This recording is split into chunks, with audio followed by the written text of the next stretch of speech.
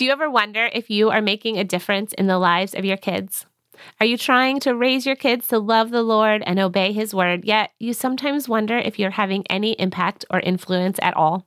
If this sounds like you, I think you will be encouraged by today's episode.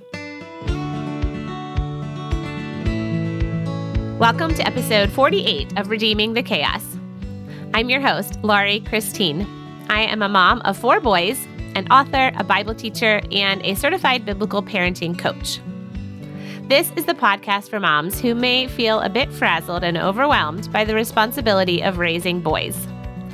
If you want your boys to grow up to be strong, courageous young men who are fully committed to following Jesus, this is the show for you. In all the chaos of raising boys, we recognize that Christ is the only one who can redeem the chaos in our world, our homes, and our own hearts.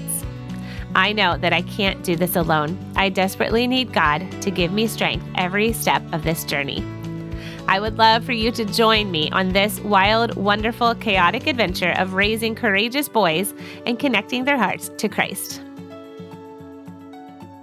The sponsor for our show today is the Family Fruit Challenge, and I will tell you a little bit more about that at the end of the episode. A few weeks ago, I was asked to create a devotional video for the women's group at my church. So today's episode is actually an audio recording of the video that I created. If you would like to watch the video version, complete with visuals and my smiling face, you can find a link in the show notes of this episode at redeemingthechaos.com. So at my church, we are doing a devotional series on the parables of Jesus. And my devotional is about the parable of the mustard seed and how God can use something very small to have a huge impact in His kingdom. I think this message is especially powerful for us as moms because we often spend our days cleaning up messes, breaking up fights, cooking, and cleaning.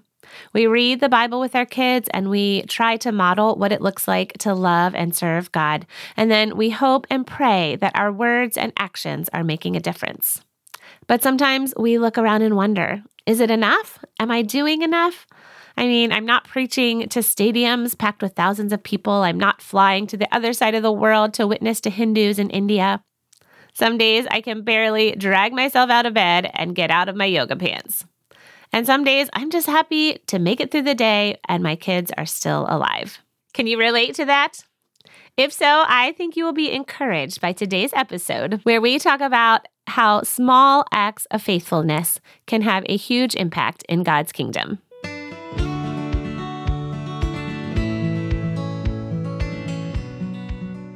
Do you ever feel small and insignificant? Do you feel like your life has little impact or influence?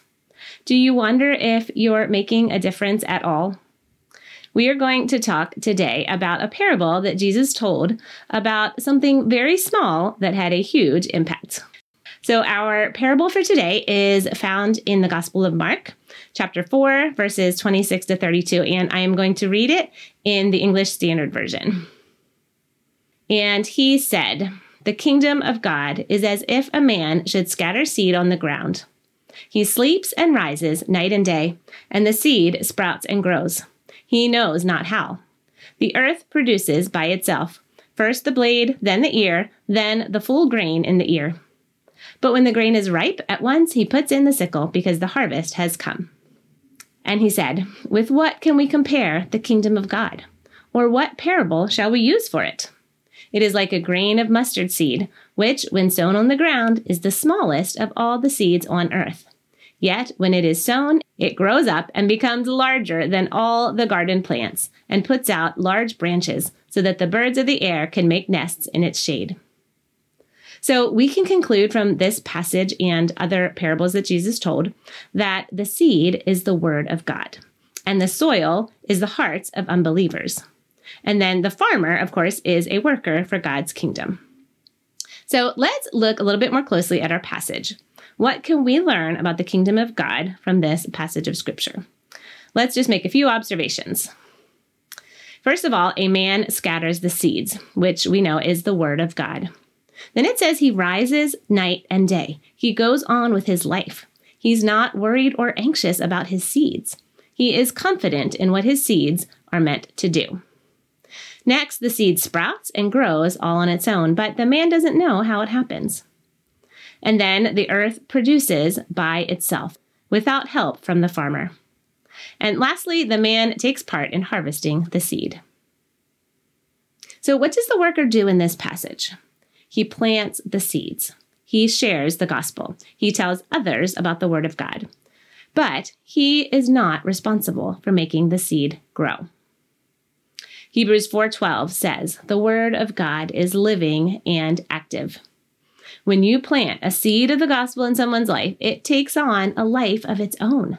God is the one who makes the seed grow.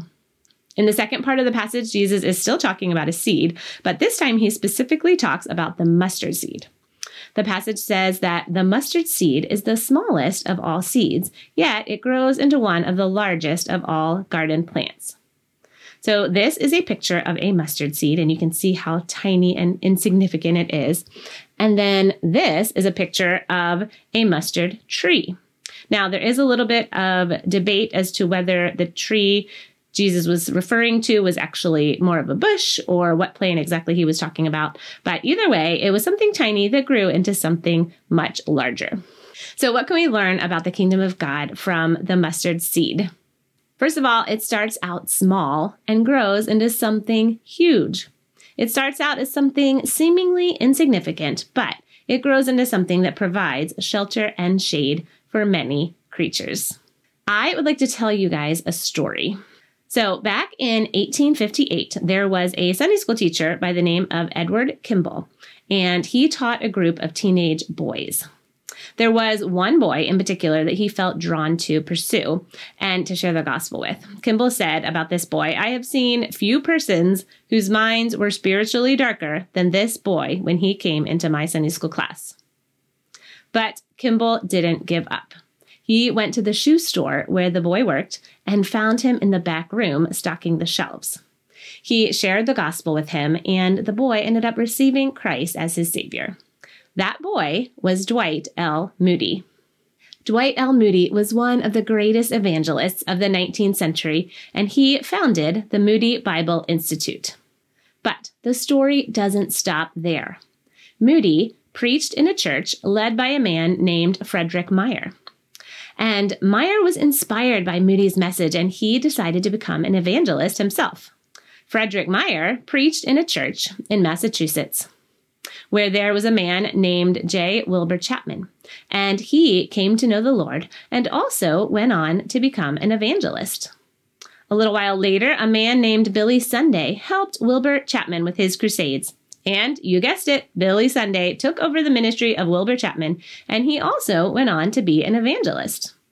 A few years later, a group of men in Charlotte, North Carolina, heard Billy Sunday preach, and they were inspired to reach their city for Christ.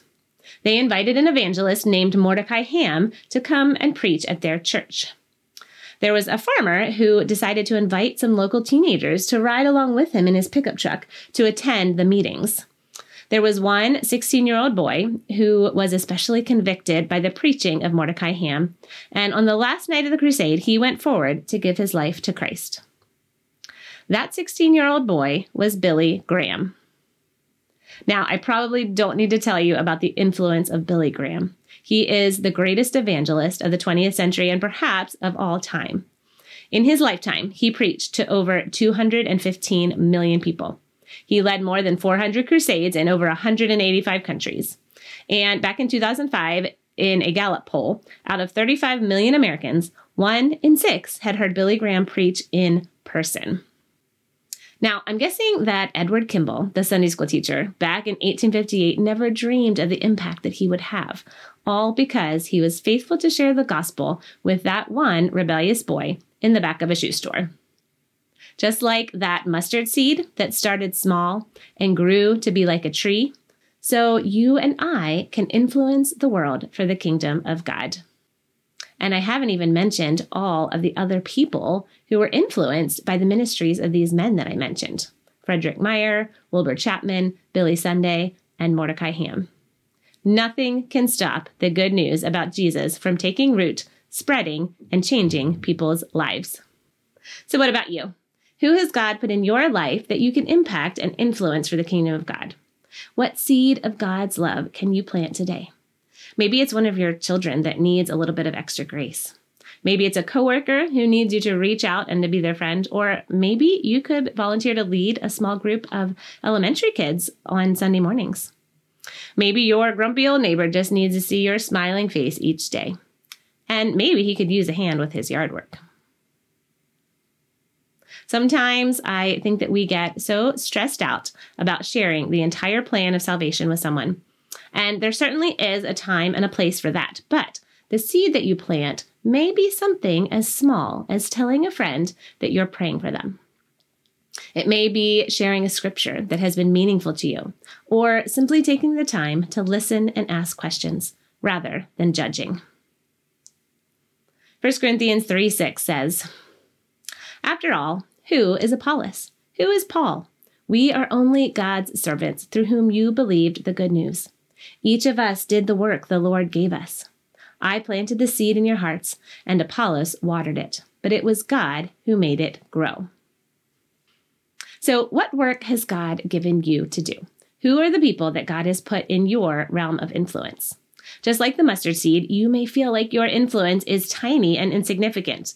You may feel like your efforts are endless and they are not achieving results.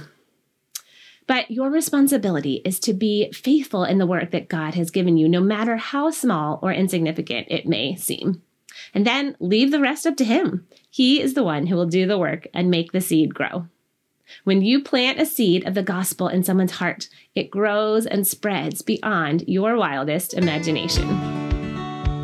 Well, I hope you enjoyed that devotional about the mustard seed. To find the blog version of this episode or to watch the video version, you can find links in the show notes at redeemingthechaos.com. And just look for episode 48.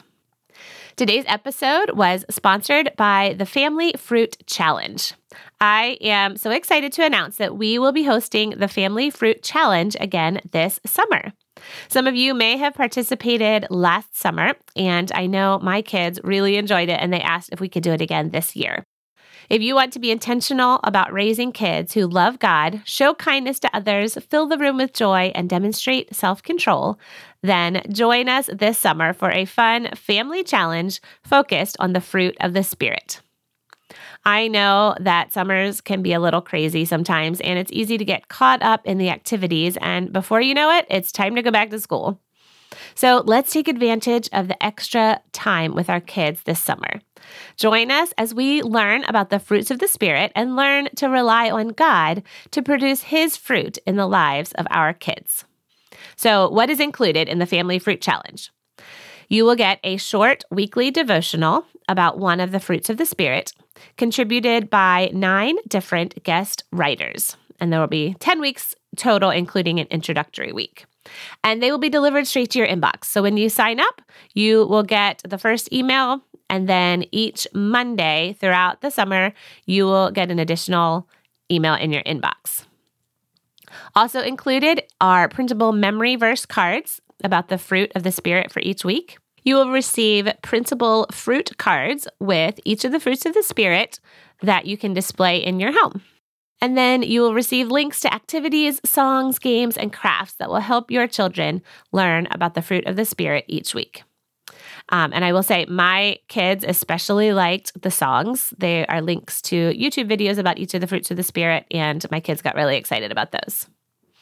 You'll also receive some ideas to help motivate your kids to put into practice what they have learned. Oh, and by the way, it's all totally free. When you sign up for the challenge, you'll receive a reminder email every Monday morning for 10 weeks. The email will include a link to the blog post for that week, where you will find all of the devotionals, printable verse cards, and activities. And no matter when you sign up, you will always start with week 1 and continue through week 10. So you won't get behind and you're not missing out.